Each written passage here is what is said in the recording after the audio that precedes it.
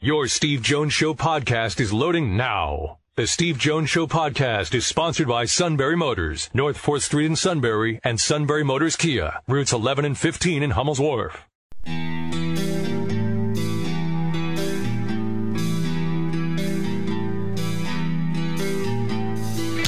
Sports talk where your voice counts. This is the Steve Jones Show on News Radio 1070 WKOK. Now from the Sunbury Motors Studio, here's Steve Jones.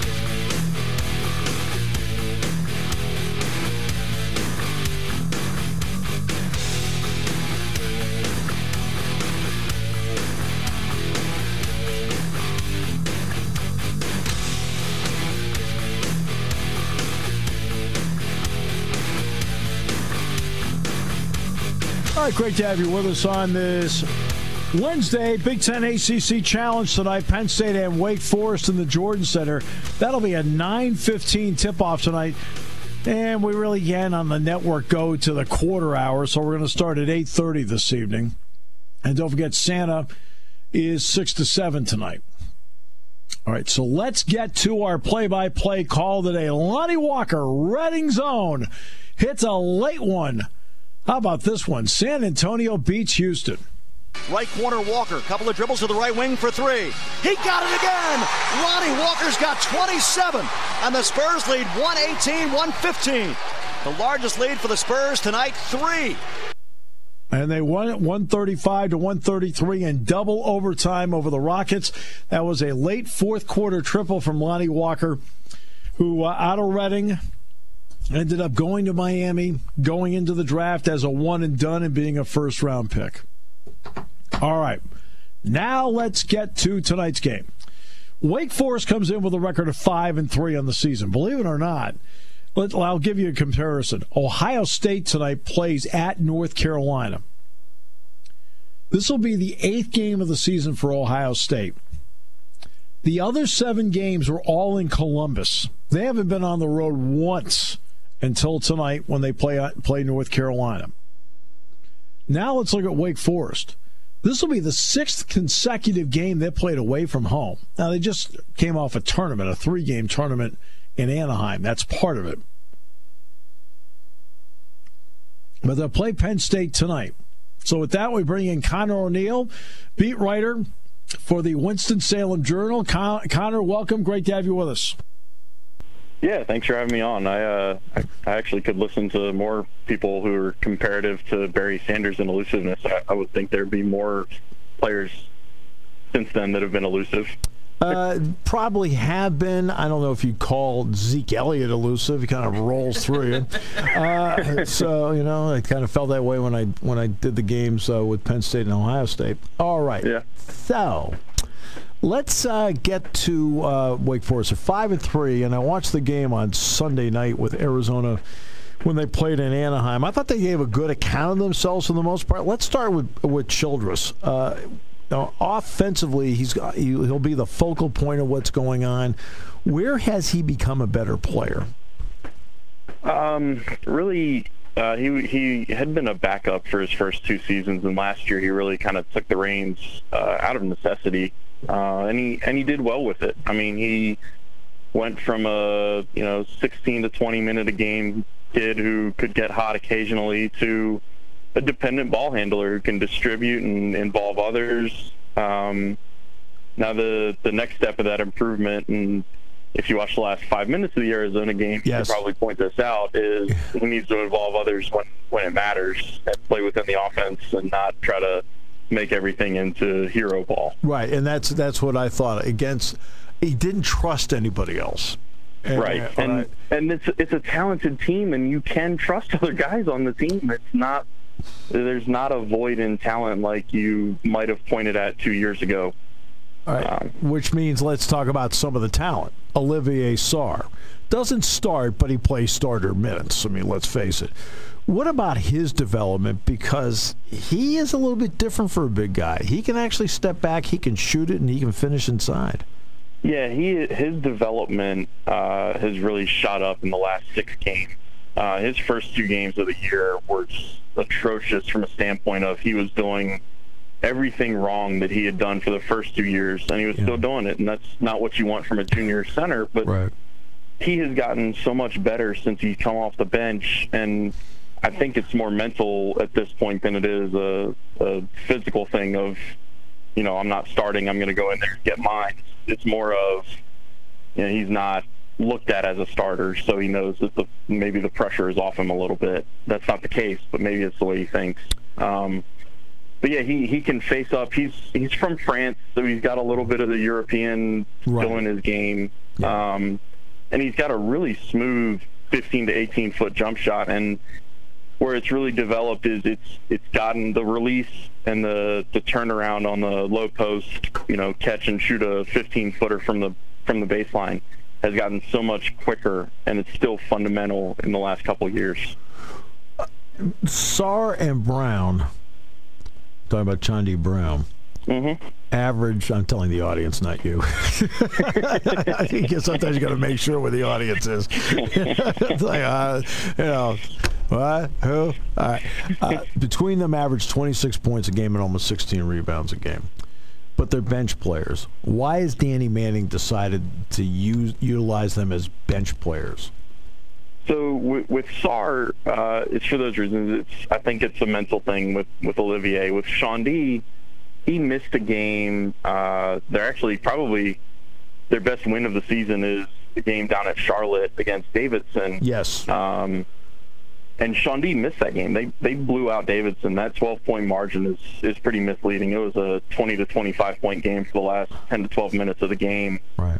And Chandi didn't even play in that game. And he went into that game averaging 15.8 and 9.8, and he had a foot injury in practice that kept him out of the game. So you do that, and you go to Davidson and just beat the crap out of them for the second half, and you're like, well, okay, let's keep Chandi coming off the bench where we've got Torrey Johnson. Torrey Johnson's a 60-year player, transferred in from Northern Arizona and played last year. He's serviceable. He's never going to be an explosive 20, 25-point guy, but he's going to do his job and fill his role, and his role 4 games ago meant that he was going to start, and he's played really well against Davidson, and he accounted for himself, just like you said about the overall team. He accounted for himself in the 3 games of the Wooden Legacy, so I'm not sure you take him out of the lineup at this point. And as long as you're putting Chandi Brown out there for 25 to 30 minutes, he's going to help you. Right, no question.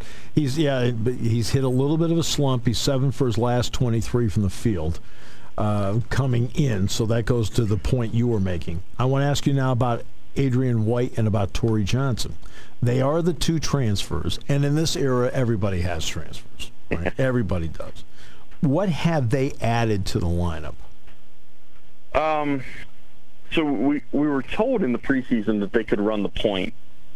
We haven't really seen that play out. They're both more of 2 guards, and Adrian has the size to step out and guard a 3 if he needs to, but they're really basically 2 guards that can knock down occasional shots. Adrian is a little better of a 3-point shooter than Torrey is. Right. Now he leads the team in threes made. Oh, wow. I would have guessed Childress, not having looked at that stat recently. Actually, they're tied, so. Okay. But yeah, they're not going to be huge difference makers. They're not going to go out and light somebody up. They're not going to draw double teams every time they touch the ball, nothing like that. But they're serviceable, and they can hit the open shots. They can get people in the right places, and more than anything for this Wake team, they need to play defense, and they've been doing a lot better job of that than they did in 2 of those first 4 games when they lost at Boston College and at Charlotte. Right. And that's kind of been the Achilles heel for every single team under Danny since he's been at Wake, and this is his 6th season. This is also, Adrian White, by the way, has taken 17 fewer threes to get his 12 makes this year. That part makes sense. As opposed to Brandon Childress. This will be the 6th straight game that Wake, I'll give you an example. Ohio State tonight goes to Chapel Hill. It is the first time in 8 games Ohio State has not played at home. Okay. Yeah. All right. Conversely, there's Wake. This will be the 6th consecutive game they've played away from Joel Coliseum. What about, that scheduling? Because obviously there's the tournament, the Anaheim tournament. But when you hear that, normally a Power 5 team is not in that spot where they're playing that many road games. Yeah, and they didn't even play a public exhibition. They played 2 closed doors. So really the only time the home fans have been able to watch the team has been those second and third games of the year against the low to mid majors. Yeah, I mean, the ACC did something kind of quirky to open with an ACC game this year, and Wake, just the hand that they got dealt, they opened on the road at BC. And then you factor in the tournament, and then the Big Ten ACC Challenge this week puts them at Penn State. And that's just a luck of the draw, because Penn State. Because Penn State, for example, for the second straight year in the Gavitt games, played at Georgetown. So I mean that happens. So and then you start looking at the 2 trips down to the Charlotte area. One of them was at Charlotte, and then the other one was the game against Davidson was at the Hornets Arena. And both of those teams were home and homes, and Wake played both of them at home last year, so it was their turn to go on the road this year. So it's something that isn't ideal, but it's also something that the fan base down here is not all that happy, and that's probably the understatement of your show today. I feel confident saying that. But yeah, it's home court advantage has kind of lost its meaning at Wake. Wow. That's a big statement. So Danny Manning is what, in year 6?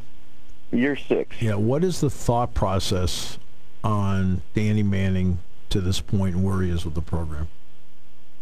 I mean, they need to win, and they need to win a lot, and they need to take some serious steps forward. They're coming off back-to-back 11-20 seasons. Both of those seasons had 4-14 records in the league. Really, the only successful season Wake has had was 3 years ago, and that was with John Collins, who was a top 20 pick. That's and right. They went 19-14 that year, finished, I think, 9-9 or 8-10 in the ACC, and were the 10th seed in the ACC tournament. You're talking about having I don't know if you call it a generational talent, but certainly the most talented player Wake has had in the last 10 years. Mm-hmm. And you're only able to parlay that into a first 4 appearance in Dayton and a loss. That's concerning. And it's concerning when you look at the home opener. I know they're coming off a loss, and I know they're not playing a name opponent, but the home opener, I think the listed attendance was like 4,800 for a 14,000-seat arena. Right. And they're, that's 4,800 listed. There weren't 4,800 there. So it's dire. A win tonight would go a long way, honestly. And after this one, they've got NC State in the second of those early scheduled ACC games, and if you can win this one tonight and win on Saturday, then hey, it looks a lot better. I mean, honestly, you have the talent; it's there. It just needs to come together. What's your thoughts on Penn State? I think Lamar Stevens is going to be a load to handle because one of the things, Olivier Sarr has been really good, but Wake has. Every game now, Wake is going to be on borrowed time playing interior players. They have basically 2 post players with Olivier and Odi Iguama, who starts. And, in fact, you can sort of get away with that against Arizona. In fact, Arizona at the end of the game went with a small lineup. Yeah, and you can get away with that against most, but I'm not sure you can get away with that against Penn State. Wake had, in the span of, I think, 2 weeks, 2 of their 4 post players go down with torn Achilles. So they're basically every practice, Olivier and Odi are banging up against each other, and then every game they've got 10 fouls between them, and that's going to be a real issue more often than not. Unless they're able to work around it and work 5-guard lineups, you'll see some Sean D. Brown at the 4. You'll see Ishmael Massoud, a 6'8" freshman at the 4, and he's kind of a string bean right now. And then Isaiah Musius is a sophomore, and he's developing. He's getting bigger, but he's not big to the point where you think, oh, he's going to be able to hold his own with a 6'8", 225 post player in there. Absolute pleasure, Colin. Please appreciate it so much. The time you gave us, the information you gave us was terrific. Yeah, I appreciate this, and looking forward to watching the game tonight. When it comes to car buying, there's the other guy's way, and then there's the SMC way. The other guys force you into a vehicle you really don't want. The Sunbury Motors way lets you take the time you need to browse, ask questions, and take the test drive and think on it. For over 100 years, the Mertz family and all their employees have made your experience the most pleasant one you'll ever have. The other guys won't offer you the best price for your trade, no matter how much they say they will. The SMC way is their promise to provide you with the most money the market shows your vehicle is worth. The SMC way is to offer you all applicable factory rebates on new vehicles and generous discounts. Looking for a pre-owned vehicle? The SMC way checks each vehicle in a 200-mile radius to determine the lowest price, then beat it. It's the lowest price promise, just part of the SMC way. The choice is up to you. The other guy's way or the SMC way. The SMC way wins every time. Sunbury Motors Company in the North 4th Street Auto Plaza, Sunbury, and at sunburymotors.com. Selling more cars and satisfying more customers for over 100 years.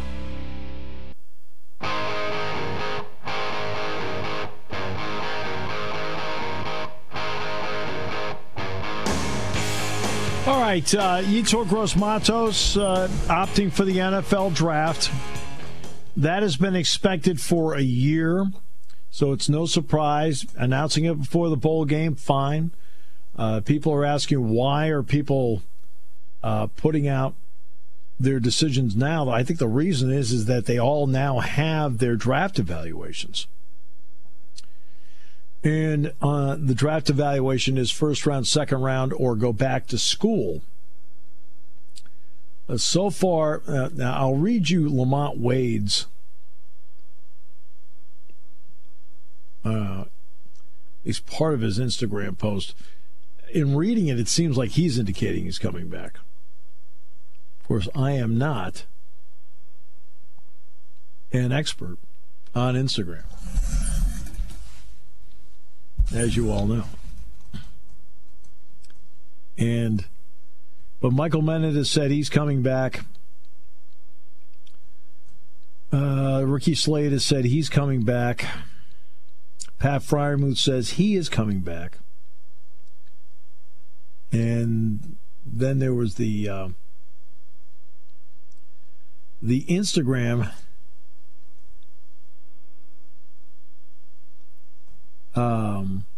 It was good to finally be back. Just imagine what's in store for next year. # one last ride. So it sort of seems to indicate that Lamont Wade is trending in the I'm coming back direction. Yeah, sounds like he's staying. I would go in that direction too. And I know a lot of Penn State fans, well, many Penn State fans would love to see KJ Hamler come back too, get another year under his belt. We'll see. I don't know. Yeah. I don't know about any of these guys. I don't know. It's not like I sat there and talked to anybody as to what they're going to do. I don't. I mean, Justin Shorter practiced on a Sunday night, the week of the Rutgers game, and I just talked to him briefly. Hey, how you doing? Hey, great to see you. Blah blah blah. 30-second. And then I find out 2 days later he's going to leave. Okay. So I never ask any player if they're coming back. I never do. Just never do. So when you look at Penn State as of today, how would it look today defensively? Obviously, you would have Windsor, of course, is going because he's a fifth-year player. Gross-Matos is going. If everything were to hold, that would mean that Adisa Isaac and Jason Oweh, Shaka Toney, and Shane Simmons would be the four defensive ends with some experience. Then inside, P.J. Mustipher, Fred Hansard, Antonio Shelton, and then Judge Culpepper. Now you'll see how everybody else mixes in after that. Linebacker, Micah Parsons was named the linebacker of the year in the Big Ten. Jesse Luketa is I think has a chance to be a terrific player. Brandon Smith has a chance to be a terrific player. And then you look at Ellis Brooks. Everyone knows that they've recruited a player I can't get into. And also Lucchetta can play the middle spot. Then we'll see how the secondary breaks down. If Wade indeed does come back, he'd be back there with Brisker. You also have Rudolph, he's the one that recovered the onside kick in the Rutgers game. By the way, has a lot of potential. Jonathan Sutherland, I'll tell you, a corner, they've got a lot of really good young corners. That's why I'm going to be very interested to see what they want to do with Daquan Hardy. Because I'll tell you right now, Daquan Hardy, I think, has a chance down the road to be a really good player. But as of today, no announcements yet for Tariq Castro-Fields. Then the guys that can't make announcements, you have Keaton Ellis, you have Marquise Wilson, you have Trent Gordon, and you have Joey Porter. So they got a lot there. But Yetur, we've expected it for a year. And he is going to, he does the right thing. He should go to the NFL draft. Trusted Choice Insurance agents are independent agents. I pledge to be your guide, not only to insurance, but to insurance companies. They don't actually work for any one insurance company. And to use my independence to identify the coverage that's best for you. This means they can customize policies from several companies in ways that other agents just can't. And they commit to that. And I pledge. In writing. Trusted Choice. You need an independent insurance agent. Purdy Insurance, your local trusted choice insurance agency. Taking your calls at 800-795-9565. This is The Steve Jones Show on News Radio 1070 WKOK. Now, from the Sunbury Motors Studio, here's Steve Jones.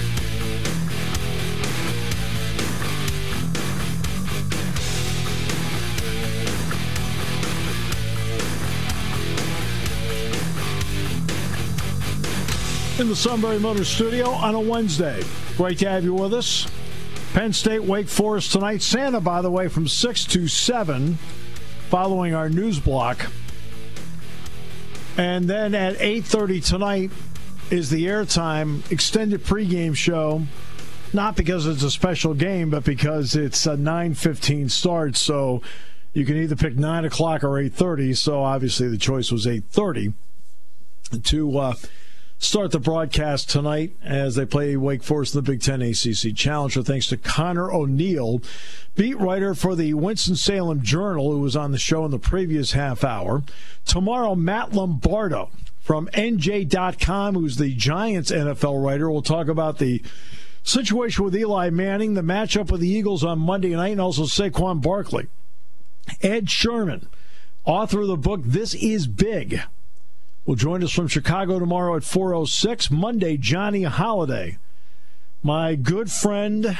As Johnny says, he says, if we lived a mile apart, he said, we probably, he said, we would be spending like 2-3 days a week seeing each other. I think the world of Johnny. He'll join us on Monday to preview Penn State, Maryland, which will be Tuesday night. And then Tony Knopp will join us next Tuesday. Next Thursday, a week from tomorrow, our high school football roundtable. This will be round 2 with a different set of panelists. That way, in the end, we'll get 6 different opinions when it's all said and done on where high school football goes in our area and in the state. And our bowl picks are next Friday, since the first bowl games will be Friday the 20th. And the first bowl game is not just Friday the 20th, but it's actually at 2 in the afternoon before the show starts. So since that's the case, we'll do our bowl picks next Thursday. The bowl bids will come out on Sunday. Obviously, at this point, it is the guessing game. And just in my own personal guess in the guessing game, I really do believe that Penn State has a legitimate shot and pathway to the Rose Bowl. Now, we'll see if that's what the committee thinks. But so far, it's played out the way I thought it would. I said on Monday that when the new rankings came out on Tuesday night that Wisconsin would be in front of Penn State. but that I thought after this upcoming weekend, if things go the way I'm guessing they're going to go, that Wisconsin would then be behind Penn State on Sunday. That's why I'm considering and thinking that the Rose Bowl is a possibility for Penn State. And not only that, a realistic possibility for Penn State. It looks like Michigan is going to get locked into the Citrus Bowl no matter what. It sounds like the Citrus Bowl really wants Michigan. So they're going to get them, and what they're really angling for in the Citrus Bowl is Alabama. So a Michigan-Alabama game is what they're angling for there. One is Ohio State. There is an incentive, as I said in the opening half hour of the show. There is an incentive. There's never really been a great incentive to be the number one team in this. There really hasn't been. Number one's always been nice to have going into the playoff. I think this is the first time where I think there's a genuine incentive to be the number one team going in. Why? It's the Clemson factor. Do you want to face Clemson in the semifinals? And I think if you were to ask Ohio State and LSU privately, beyond the bravado of, hey, we'll play anybody, I think they would prefer not to have Clemson in that spot and in the semifinals. Championship game's one thing. It's the way it goes. But in the semifinal, I think you'd like to idealistically avoid Clemson. So being a 1 actually does come into play. And I think you'll see between Ohio State and LSU, if they have the capability Saturday afternoon and Saturday night respectively, if they have the capability of providing a statement to be number one, I think you'll see them go for it. Because I think they want to avoid a semifinal that means Clemson. The LSU-Georgia game. Georgia doesn't have enough offense. I know LSU's defense has not played well. Well, let's just start with Ohio State-Wisconsin. Ohio State-Wisconsin. First time, 5 minutes into the third quarter, Wisconsin's right there with them. It was 10-7 Ohio State at halftime. Okay. Everyone talks about what Chase Young did in the game. Well, remember, too, Wisconsin sacked Justin Fields 5 times in that game. But I think the Ohio State offensive line is playing better now. And Dobbins is really playing well. Idealistically, what you want to do defensively is you want to get teams, especially Wisconsin, to play one-dimensional. Ironically, and maybe not ironically, factually, 2 of the 3 worst statistical games that Jonathan Taylor has had in his career have been against Ohio State. That's not a coincidence. Jack Cohn is coming off a 280-yard passing game against Minnesota. But let's face it, if you're Ohio State, you want Jack Cohn to beat you. And with all due respect to Jack Cohn, I don't think he can.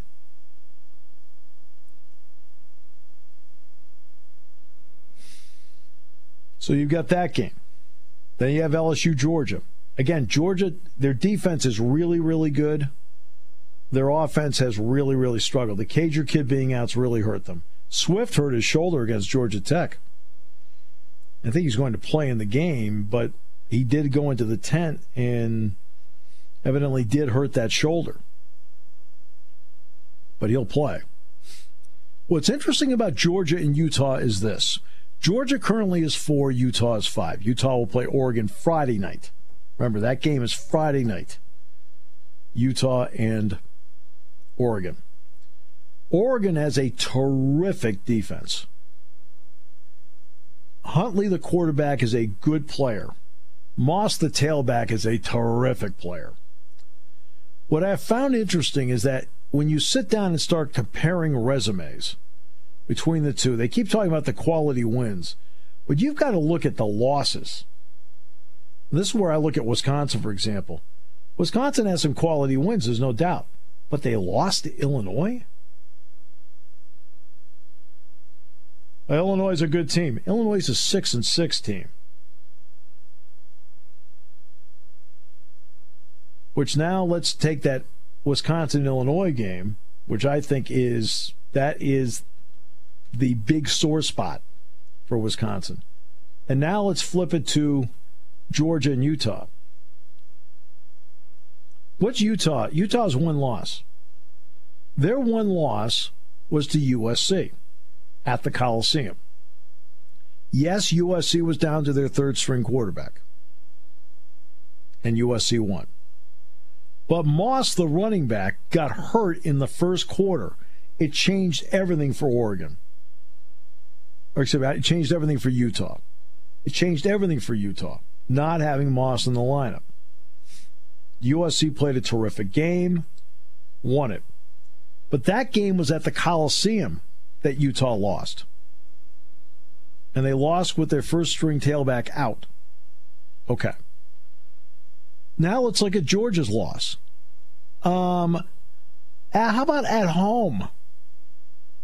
To not 22nd ranked USC, but to unranked and mediocre South Carolina. Oh, by the way, using their third-string quarterback. Why does Georgia get more preference? Same record. Now, I know you can talk about the quality of some of the Georgia wins. They beat Florida. They beat Auburn on the road. I give all credit to them for doing that. All credit for doing that. So, I mean, I'm with you there. But when you look at the one loss, Utah loses on the road to 22nd ranked USC without their star tailback for 3 quarters. Albeit USC using their third-string quarterback, won. Okay, now let's go to Georgia.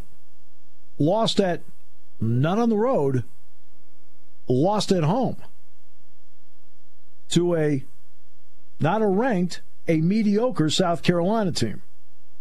Using Joyner, the third-string quarterback. Home, mediocre team, third-string quarterback. Okay? When you're in the business, which the committee is right now, of splitting hairs and parsing to find out how they want to select the 4th team. When I'm splitting hairs and parsing, I'm not coming up with Georgia, I'm coming up with Utah. Now, Utah has to beat Oregon. Then you've got Oklahoma-Baylor. The first quarter and a half of the Big 12 championship game, I think, tells us everything. Baylor at home was brilliant for 2.5 quarters. Brilliant against Oklahoma. Couldn't have played any better. Charlie Brewer played a fantastic game. And then the last quarter and a half, Oklahoma kept coming and kept coming and finally caught him and passed him. So the first quarter and a half will tell us whether Oklahoma stays on that roll. And by the way, CeeDee Lamb will be playing this week. That's huge. Lamb is a special player. Wow. The first quarter and a half, does Oklahoma pick up where they left off against Baylor? Or does Baylor come out of the gate and say, you know what, it's going to be different this time? I think Oklahoma wins. In fact, I think they win by, my guess is they win by a margin. My guess is Ohio State wins by a margin. My guess is LSU wins by a margin. I'm not even going to bother getting into the Clemson-Virginia game. Not even going to bother with it.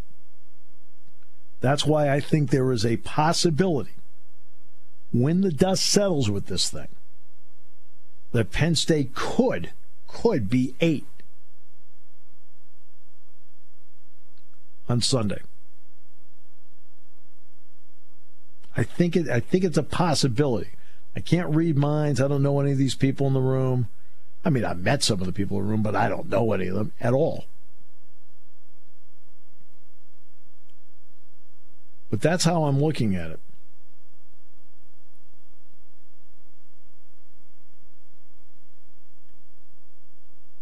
Zach Wheeler signs a 5-year, $118 million deal with the Phillies.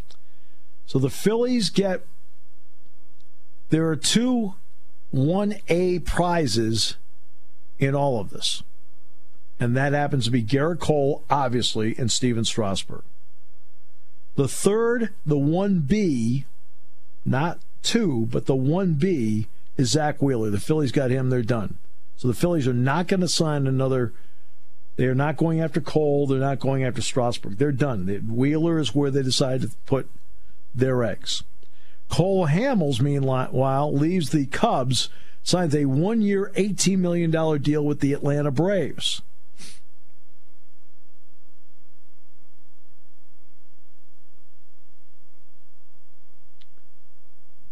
And St. Petersburg and the Tampa Bay Rays have decided to put a halt to the idea that the Rays will play half the year in St. Petersburg and half the year in Montreal, which was a thoroughly, completely, totally ridiculous idea to begin with. I sat there and went, what? You what? Came up with this idea?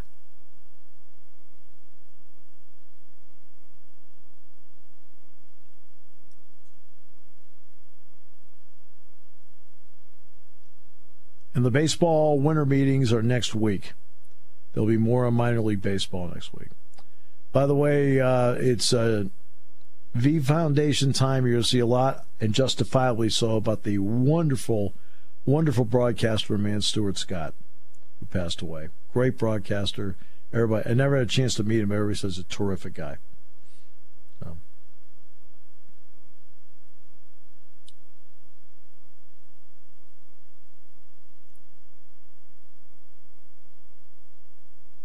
And then basketball tonight, Penn State and Wake Forest.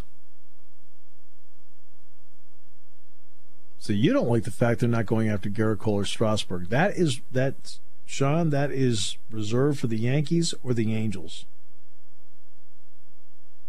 That's, to me, where it resides. Either one of them would have been sweet, that's for sure. But just with Bryce in the loop and bringing this guy in with a $3-figure million total in that deal, there's just nothing there left. I would say nothing there left, just not as much. You just can't. Well, now you have to take the money that you might have thought about giving to a Strasburg or a Cole, and now you have to start distributing it around to fill in around him. I mean, you have to do that. It goes back to what I said years ago about Albert Pujols. Pujols and the Cardinals broke off what was the possibility of a 10-year, $225 million deal. Finally, Cardinals said, why do we want to commit $22.5 million a year to one guy? We need to move the money around and use that to get 2 or 3 guys a year. And he ended up signing a 10-year, $240 million deal with the Angels. In the end, as great a player as Pujols has been, of course, he had several injury-plagued seasons. He also had a few monster seasons with the Angels. But in the end, the Cardinals were probably right. And it goes back to what I talked about with the minor league baseball model, about how the majors don't want to commit money to players 33 years of age or older. Speaking of 33 or older, Eli Manning in all likelihood is the starting quarterback for the Giants on Monday night against the Eagles.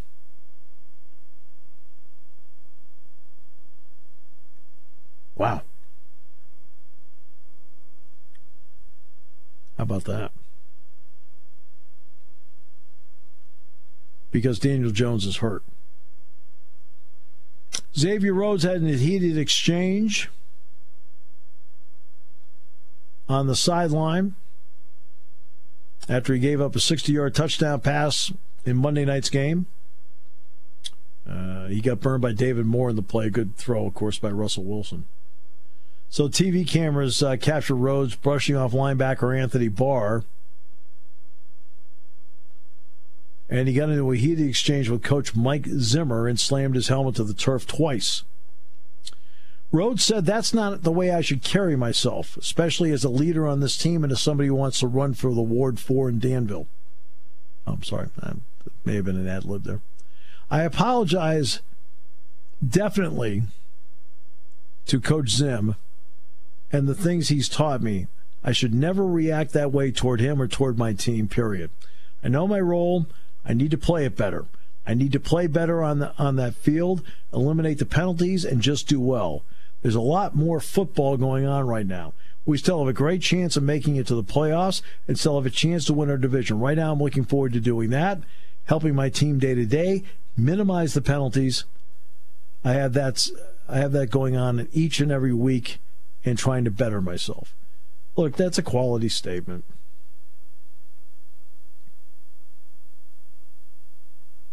You know, Zimmer said the catalyst for the Moore touchdown was a busted coverage. And like a good coach, he declined to discuss what particular defensive assignments were missed. Okay. You know, the coach didn't throw the player under the bus, and you can tell he refers to him as Coach Zim in there. That tells you he actually has a lot of respect for his coach. That tells you.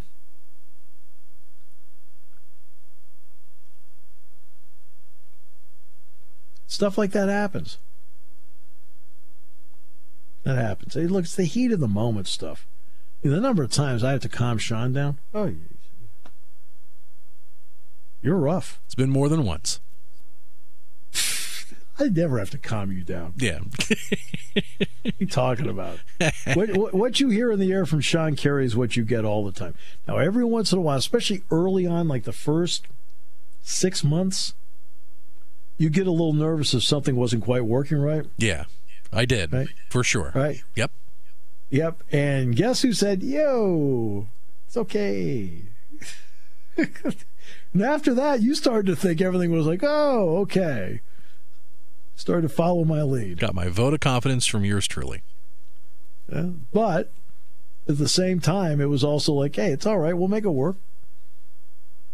It's the way we do the show. It's like, but don't worry. We'll make it work. Something doesn't happen, we'll make up for it. Calmed you down right away. Yeah, like last Tuesday night when you called me after 10 o'clock when you were on the way to Brooklyn. Yeah, if that had been 3.5 years ago, I'd be like, I mean, I would have needed the brown paper bag, but it's like no. I mean, not even 2 minutes later, it's like, nope, we got this. You know? That was all my fault. There's a piece of equipment I have to bring with me when I go on the road, and for years, right, I've had it every single time. That's right.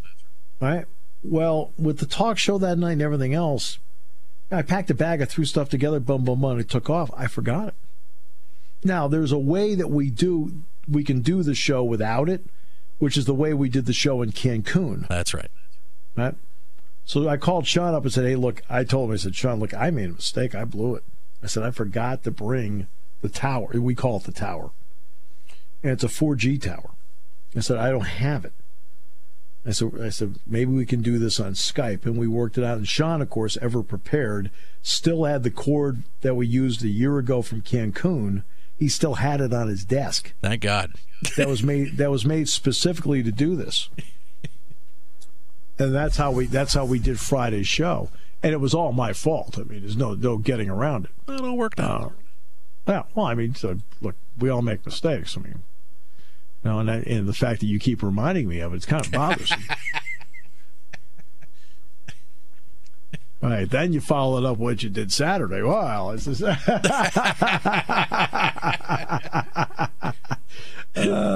bring those numbers back up. Loyalty points. Loyalty points. Punch card. Right here. Oh God. All right. Yeah, we'll wrap it up here. I think we'll do that. Yeah. Thank you, my friend. You got to go talk to Pat. Yes. Have a great call. Yeah, great call tonight. Thanks. Don't forget Santa 6 to 7, then Penn State basketball 8:30 on News Radio 1070 WKOK.